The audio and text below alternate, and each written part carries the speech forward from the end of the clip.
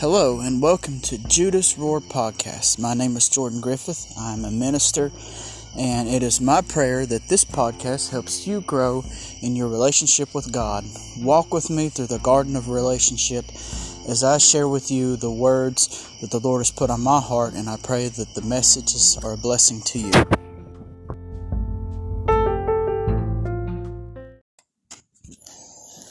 Hello everyone. This is Jordan coming from Judas Roar, my ministry podcast.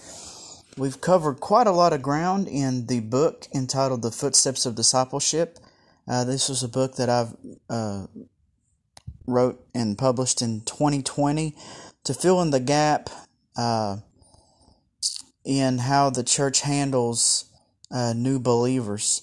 As I've said many times before, we can't just, once somebody gets saved, we can't just drop them off. We have to make disciples of them. We have to teach them. We have to help them grow in their relationship with God. And they do that through learning some basic foundations of the faith and walks of Christ, which I've included in the book, about the basics of salvation and getting an understanding of how that really come to be and why that was needed. Chapter 3 is on water baptism and the importance of that. The person of the Holy Spirit's in chapter 4. The importance and the authority of God's Word in chapter 5. The importance of prayer and maintaining relationship with God in chapter 6. Praise and worship and what all that does for us in chapter 7. And chapter 8. The importance of finding a home church and being assembled with believers. And so this is going to be the final installment in this series. And I've provided, if you think that this would be an excellent resource, if you are a mentor or on the discipleship team at your church, or if you are a new believer and you want to read this book for yourself, I'll provide a link in the bio where you can purchase it on Amazon. It's available by Kindle and paperback. So I'm going to cover 2 chapters today, and it's going to be chapter 9 and chapter 10. Chapter 9 is on spiritual warfare. So, up to this point, I haven't mentioned the devil very much in the book, but seeing as you're dealing with a new convert, a new believer, they're one of heaven's newest recruits in an ages-old cosmic conflict between good and evil. It sounds like a sci-fi film, but really, whenever you receive Jesus, you have actually signed up for the spiritual army, and a lot of seasoned believers will know what I'm talking about. Because you didn't fight spiritual battles until you chose the right side. And then they come at you, because you have made yourself an enemy to the enemy. So there is a lot of focus, especially in Pentecostal and charismatic circles, about spiritual warfare. There's classes on it. There's different identity of demons and different types of spirits. And I'm not getting into all that. That's not the purpose of including spiritual warfare in the book for a new believer. The main reason why I wanted to include just a snippet of it is because they do have to realize that now they have an enemy of their souls. That enemy was not bothering them very much whenever they were out in the world. I mean, he didn't me. Or a lot of people that I know, but being a believer in Jesus and attempting to advance the kingdom of God, that changes things. That's a threat to the enemy's kingdom. And so it's important, so that's why I included that, to not only help them realize that they do have an enemy and that they are a soldier, but they also have authority over him, and that victory is assured through Jesus. And I think that's important for new converts, new believers to learn and to know, and for that to be a part of their identity, as that they are an overcomer through Christ Jesus, who always gives us the victory. So in it, I talk a little bit about the origins of the devil. I reference Ezekiel 28 and 13 through 15 that describes Lucifer as an angel having covering of every precious stone in the Garden of Eden. Music emanating from him on the day he was created. He was on the holy mountain of God. He was called the anointed cherub, and perfect in all his ways until iniquity was found in him. Before he was the devil and Satan and the accuser of the brethren, the tempter, the old serpent, the great dragon. Before he was all of that, that was who he was Lucifer. That means light bringer. And so I discussed about how he had been cast down out of heaven, which Ezekiel referenced, and also Isaiah in chapter 14, 12 through 5, and how even Jesus said that he beheld Satan falling from heaven as lightning. So this was an event that Jesus witnessed. It didn't happen during his time on earth, but it happened, I would say probably in the early days of creation. But he was cast down to the ground because he desired to be like God. He was full of prideful ambition, and he was really in idolatry to himself. So, and he took 1/3 of the angels with him. So it's important to know that, because the devil is sneaky. He originates from heaven. That means he's familiar with God's ways. He knows God's word. When he tempted Jesus in the wilderness, he quoted the word of God to Jesus, but he twisted the scripture to mean something that it didn't. And two, he's not going to show up in horns and a pitchfork and a red cape smelling of sulfur and brimstone. People have portrayed him like that. But no, he was an angel. He was described as one of the most beautiful angels God ever created. He doesn't look like how we imagine him to be. So, that's one of the reasons why God gives us the Holy Spirit. Is part of, one of the gifts of the Holy Spirit is discerning of spirits. That means the ability to be able to tell whether a spirit is from God or not. And that's important. It's important for the church to have discernment, and new believers may or may not have their discernment developed yet. So, and we always look at everything through the lens of God's Word, because His Spirit will not contradict His Word. The Spirit and the Word agree. So if something isn't lining up with the Word of God, then we know it automatically it's not God, because He won't contradict Himself. The idea is that we don't want to be deceived. And so how does the enemy attack?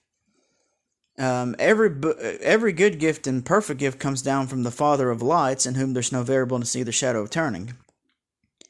That means God does not cause motor vehicle crashes, sicknesses, afflictions, cancer, injuries. He's not the author of confusion, that feeling of being lost or not knowing which direction you need to go. God's not in any of that. That's the enemy. The Bible talks about a spirit of infirmity, and the enemy causing confusion on people, attacking people's minds with confusion, loneliness, depression. The enemy attacks finances, spirit of fear. And we know our authority in Christ Jesus. We have to know our authority in Christ Jesus in order to stand against the wiles of the enemy. There's plenty more written and researched on the subject. So again, I'm just giving the basics, because the enemy is deceiving, and he can even use thoughts against you, because your battlefield is in your mind. And sometimes he will try to overwhelm you with thoughts of fear or doubt, discouragement, vile, unholy thoughts. And so it's important to realize that. Again, this is kind of basic, but this is not to glorify the devil. But the Bible says we're not ignorant of the enemy's devices. And so there has to be a little bit of education about this, so that when a new believer, if they're properly taught this, they'll say, oh, hey, I know what this is. And they can identify that it's the enemy and shake it off. So with any battle, you have to see the attack for the first. You have to see the attack for what it really is. But to fight a battle, you have to have spiritual weapons. So sometimes the enemy will use people. He'll create like some kind of frustration, and people will lash out at you for no reason, or there just seems to be for some reason you can't click with this person. What could be going on is your spirit might not be bearing witness with theirs. They might be under the influence of some kind of demonic spirit or some kind of oppression. Okay? But your real battle is not against that person. And you have to see the attack for what it really is. It's not about you and that person, but there is a spirit that wants to discourage and buffet you. And so when you can get beyond being mad at that person who is flesh, because the book of Ephesians says, we do not wrestle against flesh and blood, but against principalities and powers, rulers of darkness, spiritual wickedness in high places. Okay, so our warfare is against the enemy, not people. So you have to be aware of that. So if you react in the flesh, then the enemy's really getting the rise out of you that he wants. But when you go to war in the spirit, and that's behind you go in, you shut the door, you start binding the spirit that's trying to that's trying to attack your life through that person or through some other means. Prayer is one of those spiritual weapons. And so you can't fight a spiritual battle with physical weapons. I could go to some kind of store and buy a gun, but a gun's not going to shoot and take care of a spirit of fear or something like that. No. That's a carnal weapon. In order to win spiritual battles, you have to have spiritual weapons. So again, prayer is one of those. Another awesome weapon, believe it or not, is worship. Worship is a weapon. Praise is a weapon. Our prayer life is a weapon. The blood of Jesus is a weapon. The Bible actually goes to say that the Word of God is alive, quick and powerful, which means alive, and sharper than any two-edged sword. So you have weapons. You have armor. And we'll get to that in a minute. The first thing that you have to do in spiritual warfare, though, is you have to submit to God. 1 Peter 5:5 says, likewise, ye younger, submit yourselves to the elder. Yea, all of you be subject to one another, be clothed in humility. For God resists the proud, but he gives grace to the humble. So one of the important things is you want to be submitted to leadership. You want that spiritual covering. But most importantly, submitted to God. James 4:7 says, submit yourselves therefore to God. Resist the devil, and he will flee from you. We're not told simply to resist the devil and watch him go, but we have to submit to God first. That means living holy. That means doing what he commands us to do, spending time with him, praying, submitting our will to him. Submit yourselves therefore to God, then resist the devil, and he will flee from you. Because as a believer of Jesus, you have the authority of Jesus. Satan hates the word authority and hates the idea of you working in it and you being fully aware of who you are in God. He hates the idea. Jesus said that all power was given unto him in heaven and on earth, and then he passed that authority on to us. And it's actually a sign to those who believe that they cast out devils. He said, these are the signs that follow them that believe, that in my name they shall cast out devils. The very first thing right off the cuff, he says a sign that follows true believers is that they will be able to cast out demons. That is the authority that you have as a believer in Christ. In Luke 10:9, Jesus gives us power to tread upon serpents and scorpions, which represents evil spirits, and that nothing shall by any means hurt us. We don't have to walk around busted, disgusted, disgruntled, and defeated. That's not the life of a born-again Christian. That's not what God's called you to live like. You go into some of the church services, and I'm not trying to be rude or demeaning, but they spend several minutes talking about how bad the devil's attacked them and that they just need prayer, and spent most of the time glorifying the devil more than they did requesting prayer for some kind of spiritual battle they were in. Instead of talking to other people sometimes about how big our problem is, we need to talk to our problem and tell it how big our God is. Jesus said, speak to the mountain. Your words and your confession mean a lot in spiritual warfare. Stop confessing the depression. Stop, I'm so depressed. Stop confessing that. Even if that's what you feel like in your flesh, stop confessing it, because the more you confess it, the more you come into alignment with it, and you're in more agreement with the devil than you are God. Is that a place you really want to be? No. Life and death are in the power of the tongue. So we want to confess good things. We want to confess our victory. We want to confess our deliverance. We want to speak forth the words of life that God gives us, okay? Those are weapons in your arsenal.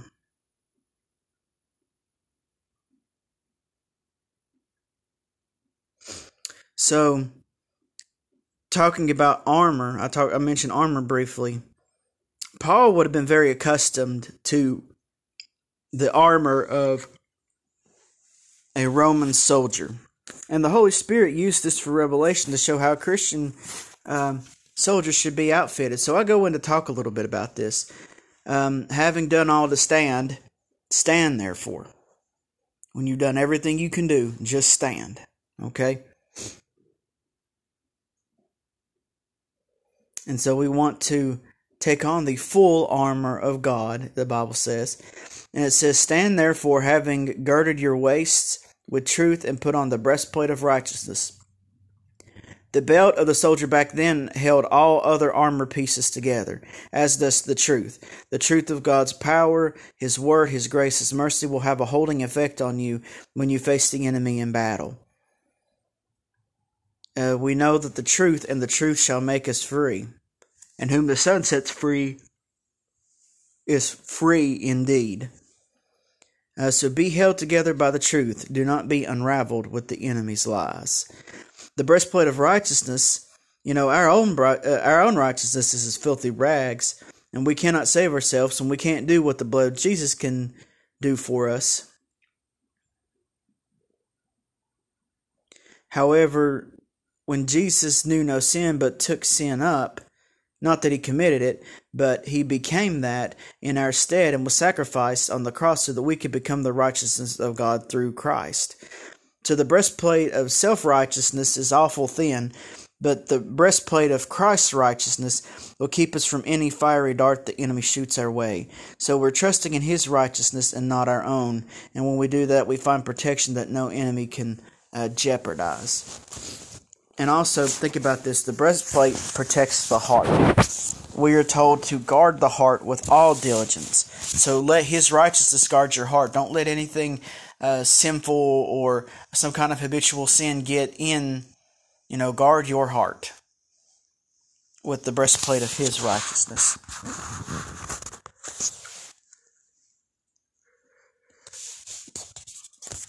Next up, it says, having your feet shod with the preparation of the gospel of peace. Shod means to underbind, to bind under oneself, or to bind on. The Roman soldier's sandals wound up the leg rather far in order to bring stability both while marching and in the fight. The message is this: your feet are prepared by God's peace to go to whatever battlefield He calls you, no matter where you meet the enemy. Your feet are ready to march, and you have peace with God and are ready to fight the devil after being fully submitted to the Lord. It says, above all, take up the shield of faith, which you are able to quench all the fiery darts or arrows of the wicked one. This is an especially important piece, as the next two are. So every piece is important, though, because we're commanded to wear the full armor.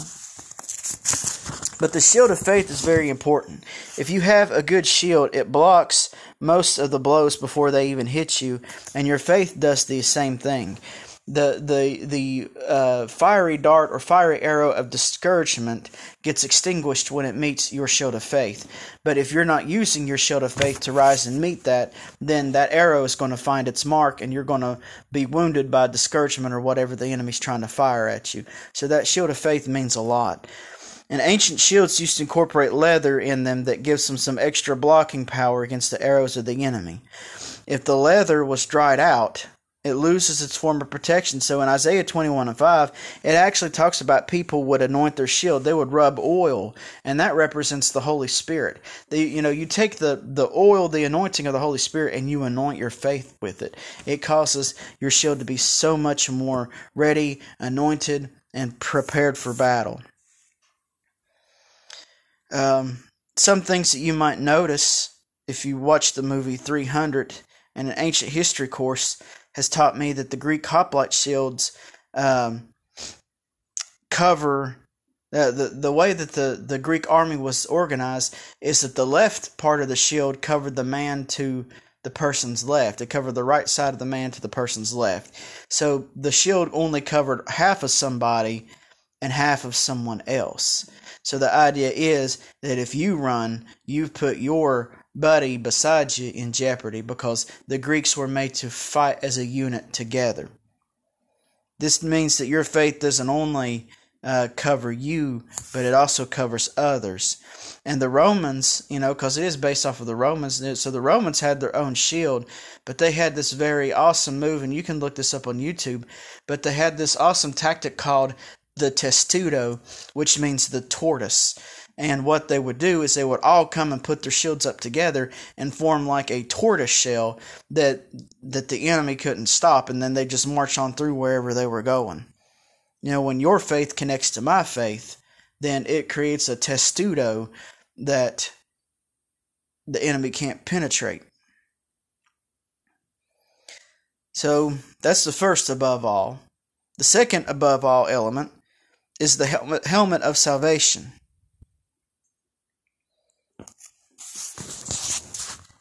And so it protects the head.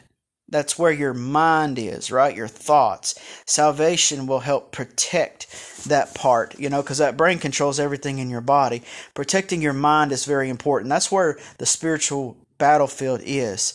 How a man regards himself, how he thinks of himself, that is how he is. So as a man thinks, so is he. It's very important that you guard your heart and your head and your heart and the thoughts that you think about yourself.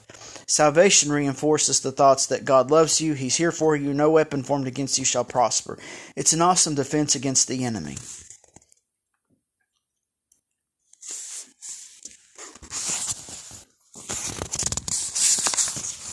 So then we come to the last bit of it, which is the Word of God.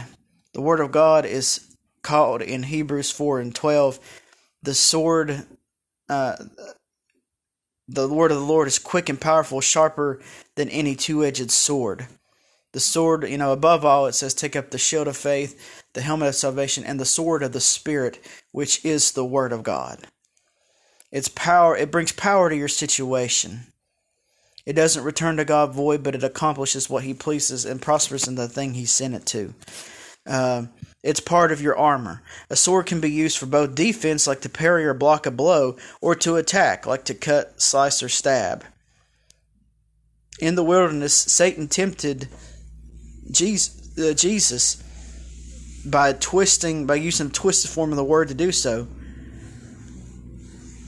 But Jesus responded, "It is written." And he quoted the scripture against the devil and backed him down. The sword of the Lord also cuts off some attachments from you that hold you back or hinder you. Spirits of oppression, depression can be severed from your life when you walk in the truth of God's word. Whenever you seek to be free from anxiety, fear, doubt, discouragement, or something else, quote God's word against the enemy and let the word become your defense and your offense.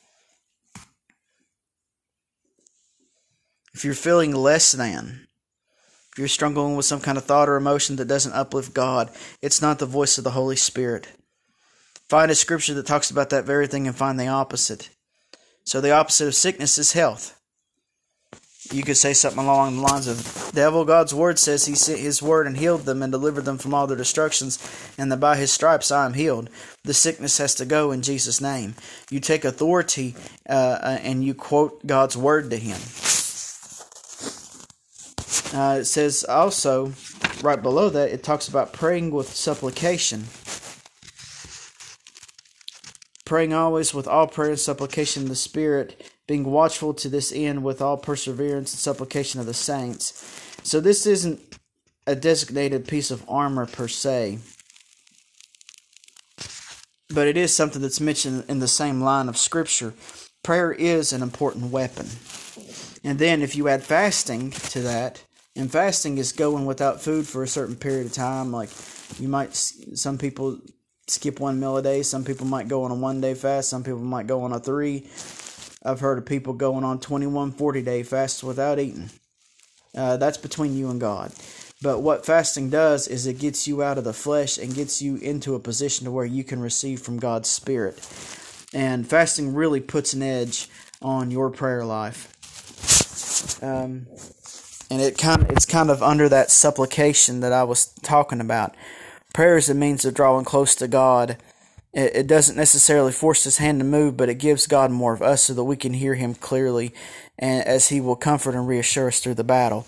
Fasting, such as a sacrifice, something that you like food, in order to get close to God, mixed with prayer, is especially effective. Prayer is also important because we covered in the full armor of God. You don't just war on behalf of yourself. You're also fighting for believers as well. You fight for your pastor. You fight for your church, your family, your friends, the lost, the region that you live in, the city that you live in. When you pray on behalf of others and you start interceding for them, you're going to war for them. And then, of course, the blood of Jesus. It washes you clean.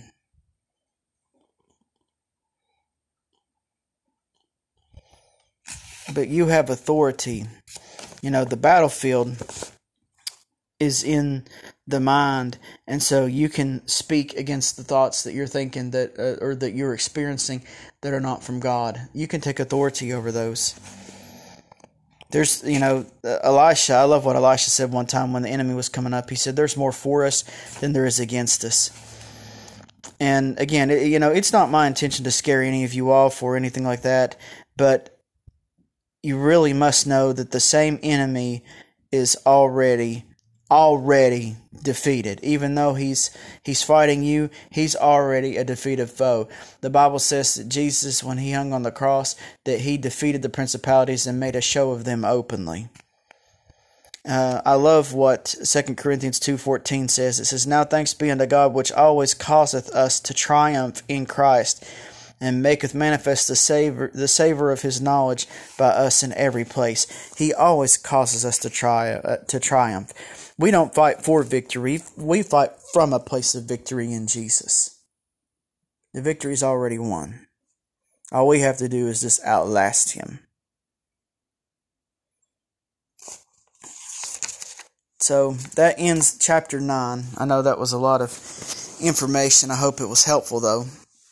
Like I said, I don't go into a great detail about this spirit, that spirit, but I do reinforce the authority of the believer, the origins of the enemy, and examples of how he attacks, and some defenses that a believer can start using against him.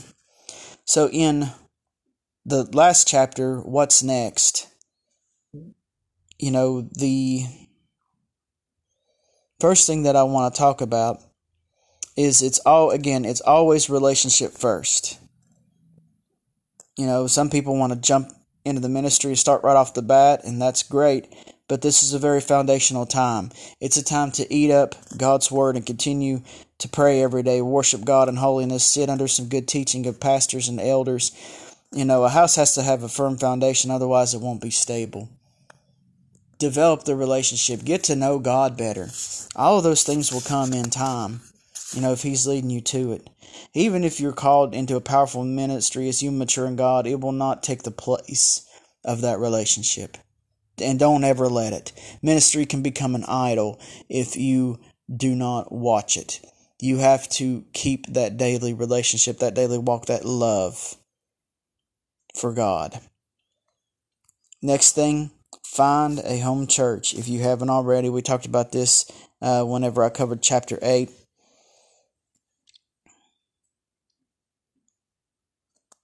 Find a home church where you just feel at peace, where you feel that God has planted you. Be planted in the house of the God, and you shall the house of the Lord, and you shall flourish in the courts of our God. Okay. There's great benefit to a spiritual covering with a pastor, a young sheep that needs feeding, just as the mature ones do. It helps sharpen you. It helps quicken you. It helps equip you for ministry. It helps mature you. It's very, very needed. Let's talk about holiness. As you begin to learn more of God's Word, you begin to learn more of what He expects. And a relationship is not based on thou shalt and thou shalt not, but every relationship has healthy boundaries. And God has established a few boundaries in His Word. We want to be holy because we are commanded to be holy, for He is holy. And, none of us can do that 100% of the time because we are subject to fail and to sin. But if we do sin, we have an advocate with the Father through Jesus. And that's why we maintain that relationship. Whenever we went down under the water in baptism in chapter 3 and came back up, we were declaring death to our fleshly desires and being risen to new life in Christ. And that doesn't happen overnight. It doesn't just go away after you get baptized and all of your evil fleshly desires get washed down the river. I wish it worked like that, but it doesn't. But holiness, we want to start being more like God. We want to start being more like Him. We're made in His image. Now let's be in His likeness. I love what a minister that I was listening to, he said that we're made in the image of God. We got that from birth. But let's be in His likeness. That means let's have love. Let's have joy. Let's have peace. Let's have self-control. Let's have gentleness, kindness. Let's be merciful. Blessed are the merciful, for they shall obtain mercy. Blessed are those who hunger and thirst after righteousness, for they shall be filled. Let's look like that. Let's look like Jesus. Part of that is forgiving people that have done you wrong. Yes, you have to forgive. Jesus said in one place that if we don't forgive people that do us wrong, how can our Heavenly Father forgive us? So we must forgive. That can be an open door to the enemy. A root of bitterness can spring up and defile many. Holiness and forgiveness for others is significantly related. A root of bitterness defiles. If something is defiled, that means it's not holy. You don't want to be defiled by a root of bitterness and be stuck and mad at that person for whatever they did. And it could have been traumatic. It could have been very, very bad. And I am sorry for that. And I'm not trying to downplay your hurt or anything by any means whatsoever. I'm not doing that at all. But forgiveness is for you. It's not for them. It's so that you can go on, so you can heal, so you can live your life to the fullest and not be held back by that. So just remember that. God wants you to heal from that hurt.